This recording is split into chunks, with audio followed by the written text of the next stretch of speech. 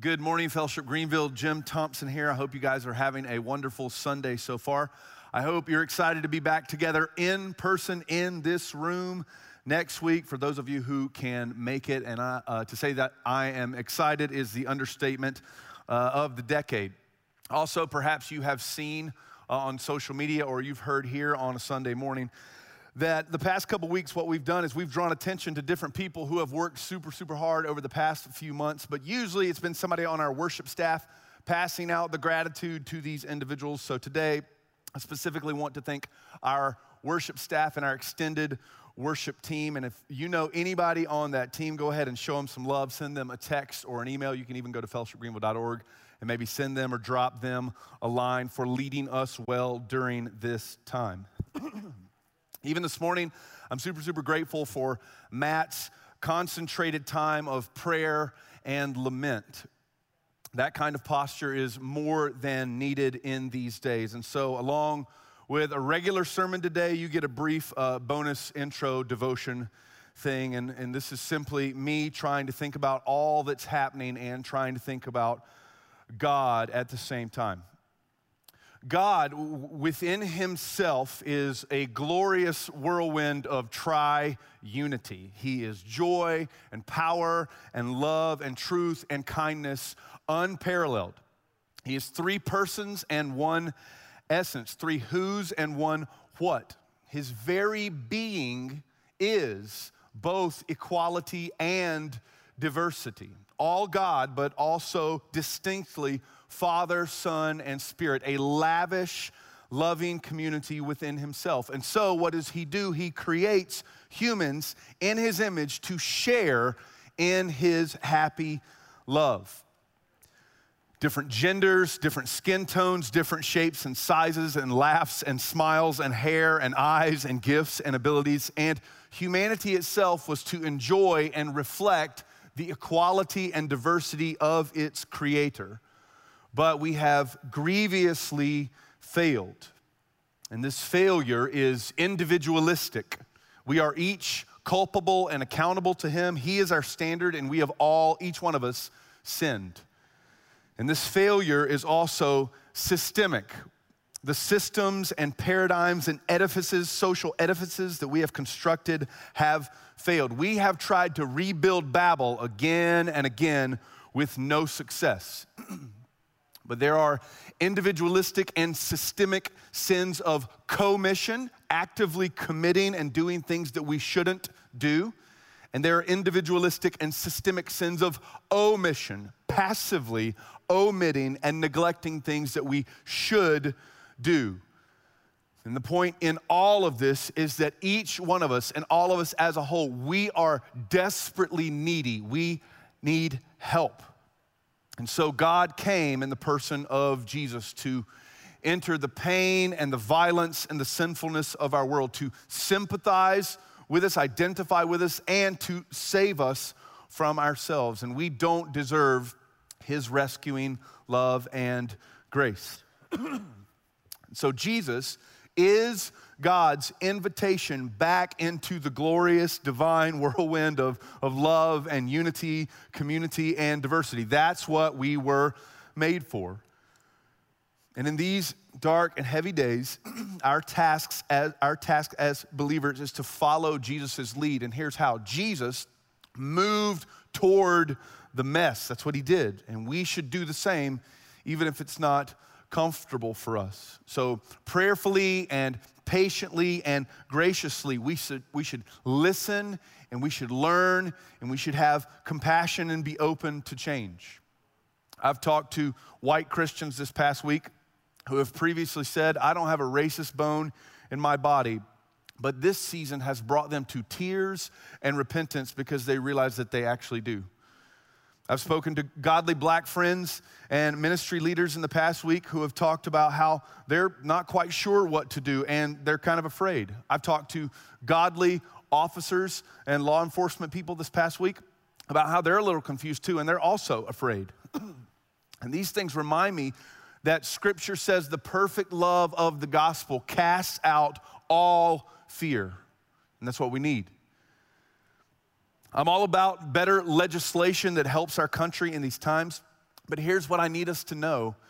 Even better legislation is only a temporary service, a service that we should want and that we should work towards, but only Jesus brings lasting and eternal healing. Only at the cross is there forever restoration and salvation. And for those of us who are giving our lives to Jesus in faith, our inheritance is Eden again, like a new creation where Jesus reigns in full justice and full peace with his people from every tribe, tongue, and nation and language. And as the church, we are supposed to be serving up appetizers to that new creation meal where we go out of our way to prize and protect the God-given dignity and worth and value of every human life. And so, absolutely, yes, 100%, we shouldn't demonize people we disagree with. And yes, despair that it will never change is just as dangerous as denial that it's a problem, right? But in and around and through and above and beyond all of these things, it is the gospel of Jesus that gives us hope to patiently love and see the equality and diversity of Eden come to life all around us. And that's what we need and that's what we're made for. So Holy Spirit, give us the wisdom and give us the clarity and the grace to that end. And help us to know what to do and say in all of this to put the fame and the glory of Jesus on display. Please, please, please, Holy Spirit, help us. Amen.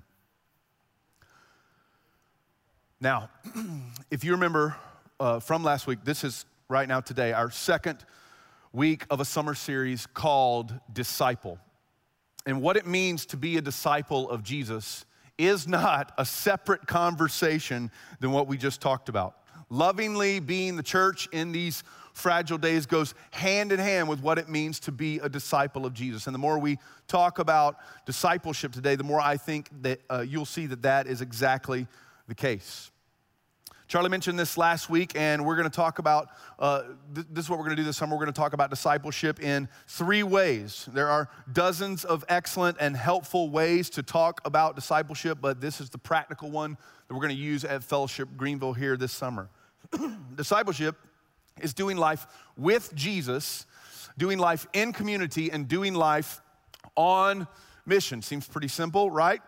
These could be called the 3 rhythms of a disciple: with Jesus, in community, and on mission. Everybody can remember that, pretty simple. But it also helps me to think of the triangle as like a 3-legged stool, because a stool can't stand on just 2 legs. So if you commune deeply with Jesus and other people who are doing the same, that's in community, but never partner with Jesus on his mission, then the stool is gonna fall. Or you can't rightly be on mission and with people and not also know and love Jesus. Each of these 3 helps define the other and gives a disciple stability. They're all discipleship and they're all also distinct 3 in 1, if you will, no shocker there. And so on Sundays for 3 weeks, we're gonna focus on with Jesus. 3 weeks we're gonna do in community, and 3 on mission. And so today we get to talk about life with Jesus. That's what we're gonna be considering this morning. But before we dive into what that's all about, here's a line that just jumped off the page and caught my eye as I was preparing for the message this week, as I was studying this past week. This is from Jamie Smith's book, You Are What You Love, which is an excellent book. I highly recommend it. It's a really powerful approach to some of the things that we're gonna be talking about this summer. And in this book, Smith writes, Christian discipleship that is going to be intentional and formative needs to be attentive to all the rival formations that we are immersed in. It's really nice, it's really good, really thoughtful. But his phrase, rival formations, is about what Charlie said last week, that we're always being discipled by something or someone. Those are the rival formations. Life with Jesus is not lived in a neutral vacuum. It's always lived in a world with competing rabbis vying for our attention, like your phone or your reputation or your political party or the news or making more money or physical fitness or self-help. And there's a temptation to be discipled by these things more than we're discipled by Jesus. Now, are these things wrong? On their own, of course not. But they become wrong if you're a Christian and they're the primary source of life, learning, and transformation for you. And that's why I think Smith is right, that we have to be attentive to all other rival formations. And I actually think that one of the main enemies to true Christian discipleship is a bad definition of discipleship, and here's what I mean. Some of you think that Jesus is important enough and strong enough and good enough to take you to heaven when you die, but he's not good enough and worthy enough to change your life right now. You believe that. Now, you wouldn't say it like that, but deep in your gut, you actually kind of feel those things. And some people think this kind of stuff because they're just ignorant of what the Bible actually says. But, and this is the more dangerous one, others think like this because they know that if Jesus is worthy enough and good enough and important enough to change their lives right now, that might actually mean discomfort for them. And we love worshiping at the idol of comfort. Like, we don't want Jesus to come into our hearts and clean up and rearrange the furniture, because that might mean we come face to face with motives and lusts and prejudices and self-righteousness and lack of faith and unbelief. Like, we're fine with Jesus handling our eternity, but we often try to manage things on our own until then, which usually just further flagrantly proves our need for him.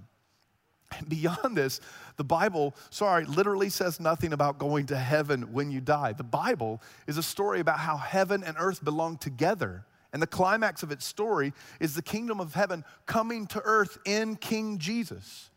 And being his disciple means to, this is what Charlie said, carry on his kingdom vision for the world in your life right now on earth as in heaven. And this is where the with Jesus language comes into play. Jesus can take care of your eternity because he takes care of your today. In fact, you can't have one without the other. Just think about it. Your eternity includes your today. And the way you know he takes care of your today is that he is with you. Matthew chapter 1, right at the beginning, the angel said, you should call his name Emmanuel, because that means God with us. And then you go to the very last chapter of Matthew 28, Jesus says, I am with you always, even to the end of the age. So the entire gospel of Matthew is bookended with this idea of divine witness. But what God has done in Jesus to be with us, watch this, it creates the call for us to be with Jesus. Mark chapter 3, Charlie talked about this last week. And he, Jesus, appointed 12 so that they might be with him. Mark 3:14. And this reality is supposed to change things. Jesus being God with us and us doing life with Jesus, this reality will silence the rival rabbis that numbingly disciple us, and it will propel us into trust and obedience and intimacy, the kind that we were created for. That's true discipleship. So here's my question in all this, and it's a pretty simple one. We know very plainly, like Charlie talked about last week, what life with Jesus looked like for Jesus' first followers. It's clear as day in the New Testament. But what about for us today?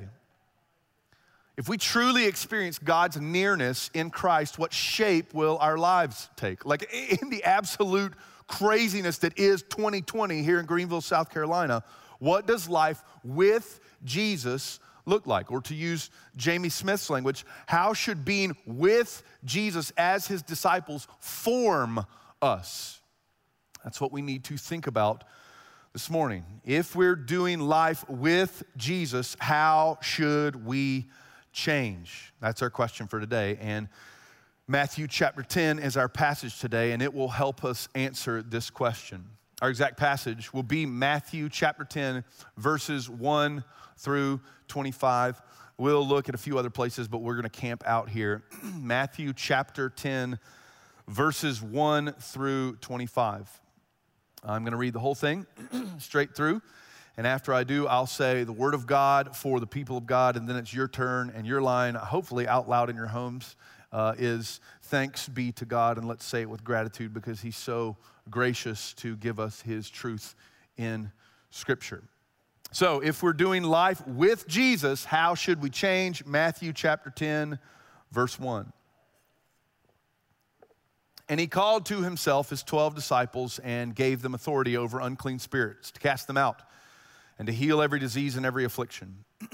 And the names of the 12 apostles are these. First, Simon, who's Peter, Andrew his brother, James son of Zebedee, John his brother, Philip and Bartholomew, Thomas and Matthew the tax collector, James son of Alphaeus and Thaddeus, Simon the zealot, and Judas Iscariot, who betrayed him. Verse 5. These 12 Jesus sent out instructing them, go nowhere among the Gentiles and enter no town of the Samaritans, but go rather to the lost sheep of the house of Israel and proclaim as you go, saying, the kingdom of the heavens is at hand. And heal the sick and raise the dead, cleanse lepers, cast out demons. You received without paying, now give without pay. Acquire no gold or silver or copper for your belts, no bag for your journey, or 2 tunics or sandals or a staff, for the laborer deserves his food. And whatever town or village you enter, find out who is worthy in it and stay there until you depart. As you enter the house, greet it. And if the house is worthy, let your peace, your shalom come upon it. If it's not worthy, then let your peace, your shalom return to you. And if anyone will not receive you or listen to your words, shake off the dust from your feet when you leave that house or town. Truly I say to you, it will be more bearable on the day of judgment for the land of Sodom and Gomorrah than for that town. Verse 16. Behold, I'm sending you out as sheep in the midst of wolves, so be as wise as serpents and as innocent as doves. Beware of men, for they will deliver you over to courts and flog you in their synagogues, and you'll be dragged before governors and kings for my sake to bear witness before them and the Gentiles. When they deliver you over, don't be anxious about how you are to speak or what you are to say. For what you are to say will be given to you in that hour, because it's not you who speak, but the Spirit of your Father speaking through you. Brother will deliver brother over to death, father his child, and children will rise against parents and have them put to death, and you'll be hated by all for my name's sake. But the one who endures to the end will be saved. When they persecute you in one town, flee to the next. For truly I say to you, you will not have gone through all the towns of Israel before the Son of Man comes. Verse 24. A disciple is not above his teacher, nor a servant above his master, yet it is enough for the disciple to be like his teacher and the servant to be like his master. If they have called the master of the house Beelzebul, how much more will they malign those of his household? This is the word of God for the people of God. Amen. Now, there's so much here. Like wringing out the soaked washcloth that is Matthew 10 could take forever. And so we're not going to cover every detail today. But if we press on this passage just a little bit and we understand what Matthew's doing with this passage, then we'll have a direct answer to our question. So very broadly, just an overview of this passage here. Discipleship in chapter 10, verses 1 through 4, in the first few verses, it's a community project. So Jesus didn't call Peter and hang out with him and disciple him for a few weeks and be like, all right, dude, see you, you're done. And call your brother in here, I'll disciple him for a few weeks. Next, James.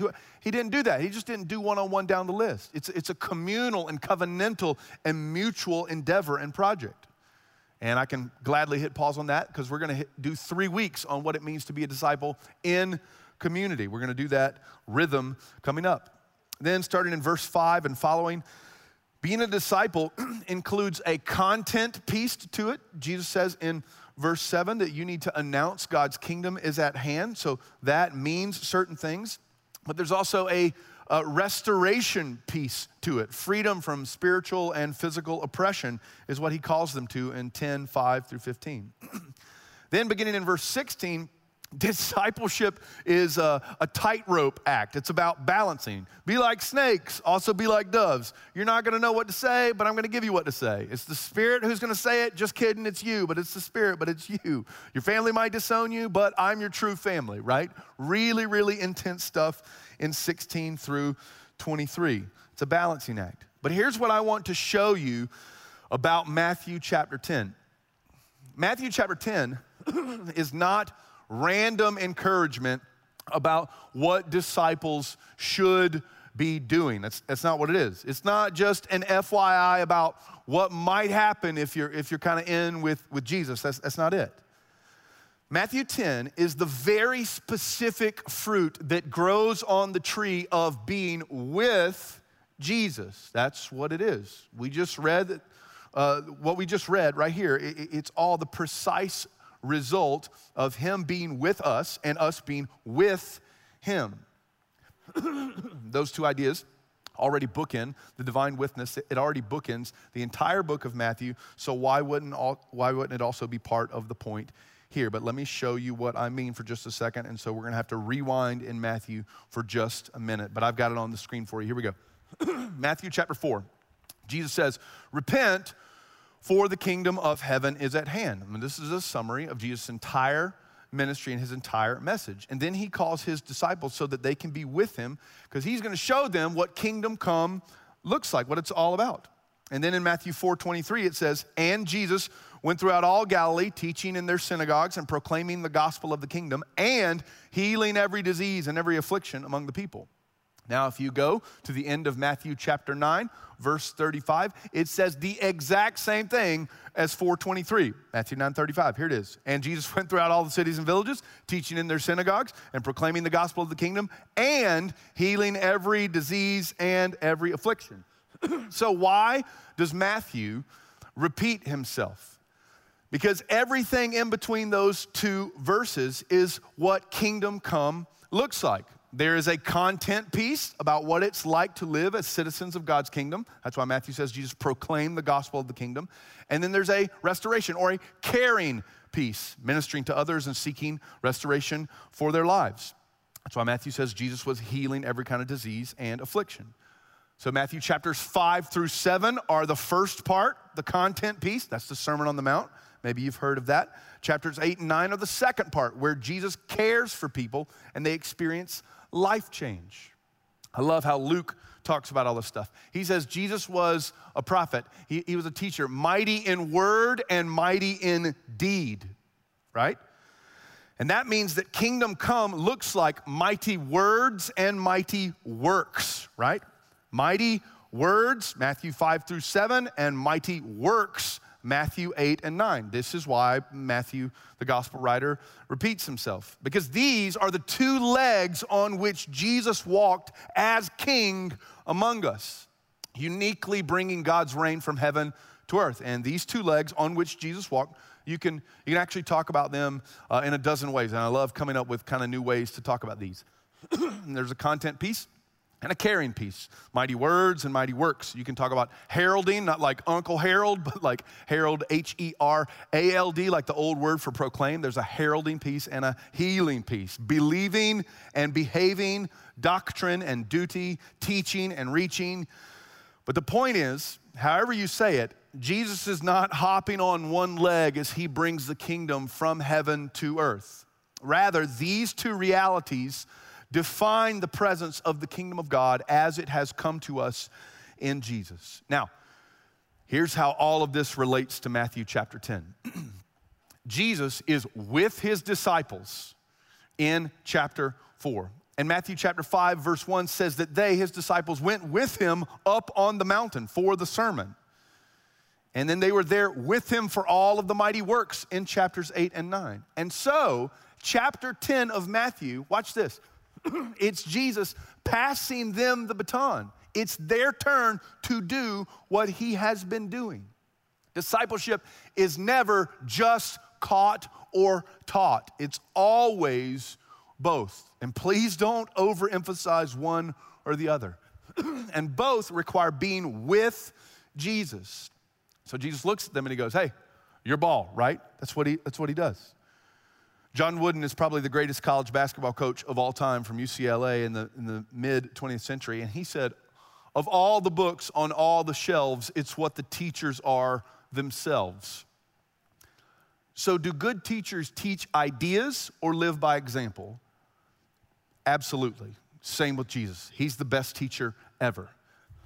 So what did we just read in Matthew chapter 10? we read about how Jesus' disciples were now going to do all the exact same stuff that he had been doing precisely because they had been with him. Look at chapter 10 again. Look at verse 7. Look. Proclaim as you go, the kingdom of the heavens is at hand. That's not a new message. That's exactly what they saw Jesus doing. Now look at verse 8. Heal the sick, raise the dead, cleanse the lepers, cast out demons. And if that sounds just too far-fetched for you, I'll help a little bit. Feed the hungry, love the poor, care for the broken. That's not something new. That's what they saw Jesus doing. And so here's the big idea. Here's the main thing that I want us to see. This is the broadest possible answer to our question. If we're doing life with Jesus, how should we change? Here it is. The ultimate result of life with Jesus is life like Jesus, right? Might sound simple, but I think this is the deep end of the theological swimming pool, okay, right? The ultimate result of life with Jesus is life like Jesus. And I kind of hate that sounds like something that would get a few hits on Twitter. That's just dumb. I want you to see this in the Bible. Look at verse 25, Matthew 10:25. Look. It is enough for the disciple to be like his rabbi and the servant like his master. This is Genesis 1. We're created to be like him and enjoy and reflect all that he is. That's the goal, that we would be with Jesus so much that we become like Jesus to the point that other people would notice. And that's where we should want to be. But somehow, many of us would still rather be discipled by whichever news outlet makes us feel the most self-righteous. Why? Stop. Instead, this is what you need to do. You need to do some inventory. You need to ask yourself, do I deliberately spend time with Jesus in his word, in prayer, with his people, talking about him? Am I with him when I care for others or pursue truth, or just simply ask him what he's doing around me? And if you do watch the news, is that fuel for anger or prayer? Do you ever just take a walk and talk out loud to Jesus? Yeah, you might look weird. I say give it a shot. Do you, in honesty, pour out your heart to him, whether it's confession or confusion or gratitude or hope? And do you do that with other people? This is what we're talking about. He wants that. He is not God with us for us to neglect being with him. And not only does he want you to spend time with him, but he wants you to do it so that you'll be like him and extend his kingdom love to others. That's what he wanted for his friends in Matthew 10, and I think that's exactly what he wants for us today. In my 20s, when I was a youth pastor, I had no clue what I was doing. Shocker. And I thought that all I really needed to do, like my game plan, my ministry philosophy was, dude, all you need to do is be weird and happy and spiritual, and these students will think that you're cool, and then people will praise me for what a great job I'm doing. I was at a Southern Baptist church down the road a little bit in Moore, South Carolina, and I quickly fell in love with the 25 or 30 students that were there, some of whom I still keep in touch with today. I started in May, and I'll never forget my first night there, and I'll never forget some of the questions that these students asked me as they got to know me and Sarah. I also still have very vivid memories that summer of pool parties and stuff. Like when I play it back in my mind, it's a lot like The Sandlot. Like it was just kind of really sweet and nostalgic. But I have very vivid memories of that summer of which nerdy ninth grade boys had crushes on which girls, which is, you need to step up your game if you're a student pastor. That's part of the deal. But here's the crazy, strange thing. By the end of that calendar year, I started in May, but by the end of that calendar year, something terrifying began to happen, and it made me realize that I had to do more than be weird, happy, and spiritual. By the end of the year, there was a solid contingency of these students that started to listen to the music that I listened to. And I just thought, oh, cool, they're appreciating what I appreciate. They had never heard of this band before, and now they're listening to this, so that's good. Everybody needs some punk rock. Woohoo, that's really great. But then I would hear them say things like I say things, which also made me realize how dumb I sounded. But the kicker, the absolute, and it hurt, man, is when they started to dress and act like me. These poor kids, right? Again, this is terrifying. And so what I slowly realized is, you know what? I'm discipling them. I'm just not doing a good job at it. They didn't start to act like me on day 6, but they did on month 6. Why? Because for them, the gateway drug to likeness was witness. They spent time with me. And that's the exact same in Matthew's gospel. And you know what? I hope it's the same for us. The ultimate result of life with Jesus should be life like Jesus. Okay, Jim, I get that, but I have a question. What does this likeness need to include? Like, what, the like Jesus part, what does it entail? Well, lucky for us, we've already said it. We need to walk on the same 2 legs that Jesus did when he initially brought the kingdom of heaven to earth. Remember, content piece and caring piece, mighty words and mighty works, equality and diversity, justice and peace, heralding and healing, believing and behaving, duty and doctrine, teaching and reaching. 2 legs. And on one level, I don't care how you define it because it's different everywhere. Look down at Matthew 10:16. Look. Behold, I'm sending you out as sheep in the midst of wolves. So be as wise as serpents and as innocent as doves. Walking on these 2 legs is hard because it often feels like a contradiction, like go be snake doves. That's weird and hard, but it's exactly what we're called to. And however we define it, my foremost concern is not the specific wording, but it's that we do it, that we're with Jesus to the point of being like Jesus. And my absolute favorite way to talk about this is how John talks about it. And the Word became flesh and dwelt among us, and we have seen his glory, glory as of the only unique Son from the Father, full of grace and truth. That's everything we're saying in 3 words, grace and truth. Truth is the content piece, the mighty words, the heralding. Grace is the caring, the mighty works, and the healing. And these kinds of realities have to define your life more than who you vote for. Think about it. If you're a disciple of Jesus, if you're a Christian, if you're a follower of Jesus, if you are apprenticed to him and he is your master, can you be described in these terms, grace and truth? Do you magnify grace? Do you, in your life, in your relationships, make a big deal of unconditional love and compassion and patience and empathy and mercy? Do you seek to understand truth? Not preference, not propaganda, not opinion. God's truth revealed in Scripture, revealed in Jesus about who he is, who we are, and what he's doing. Do you want to apply truth graciously? Do you want to pursue truth humbly? You will if you're spending time with Jesus. Do you want that? Do you desire that? Or would you prefer that he not rearrange your heart because you kind of like how it's set up? Even though you fail at it, you like trying to manage your today and your heart. And this leads me to one last idea. And that is the bridge between witness and likeness. How does one lead to the other?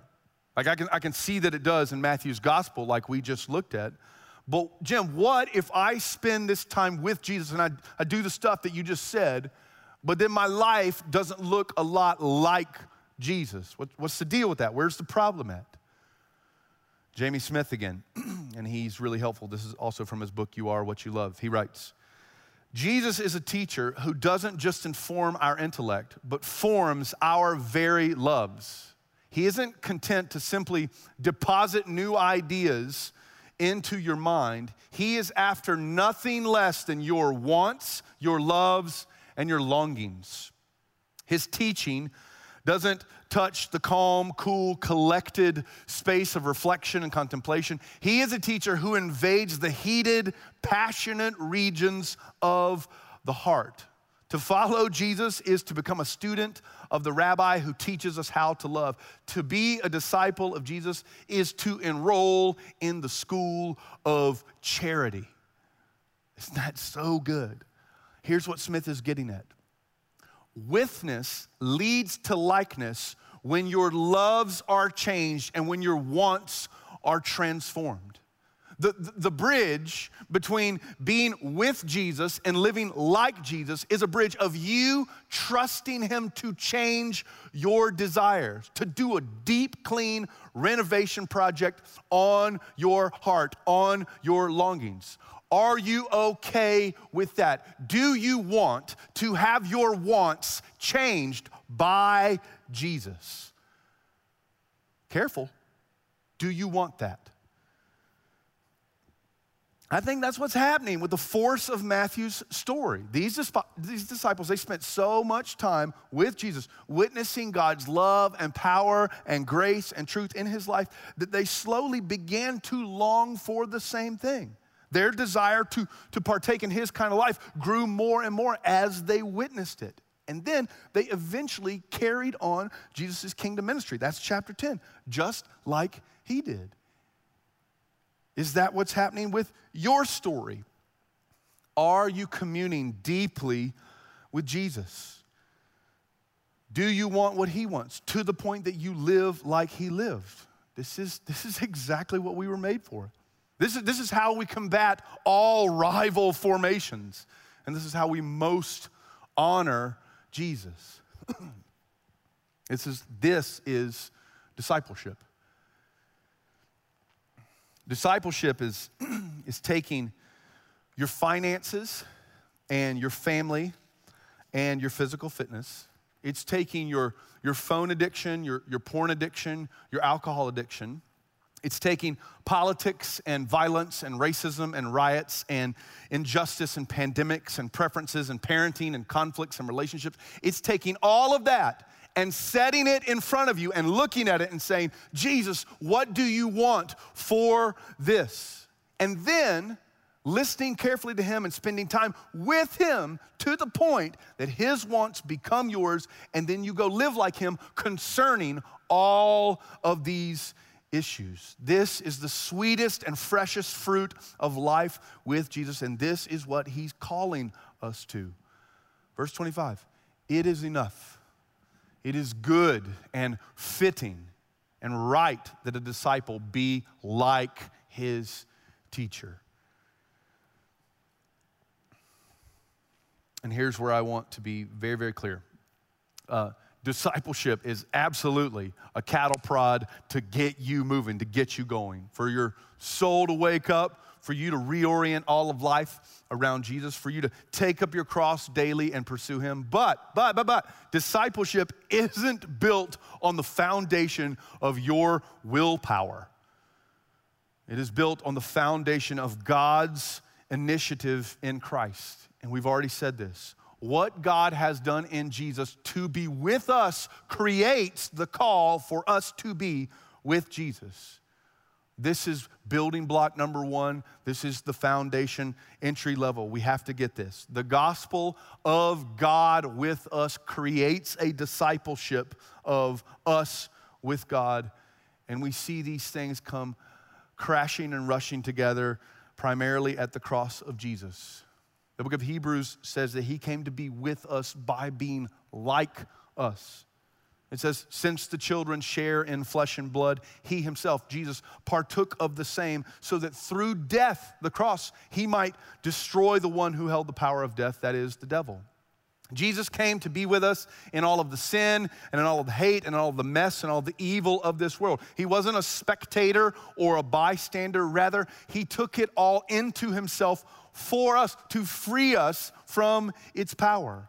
He came to be with us and go to the cross for us so that both oppressed and oppressor would find grace and salvation in him, so that we would all see our need and we would see the remedy for our need in him. He came as a human like us and stood in our place so that we could have our Garden of Eden job description back, to be like him, to be image bearers.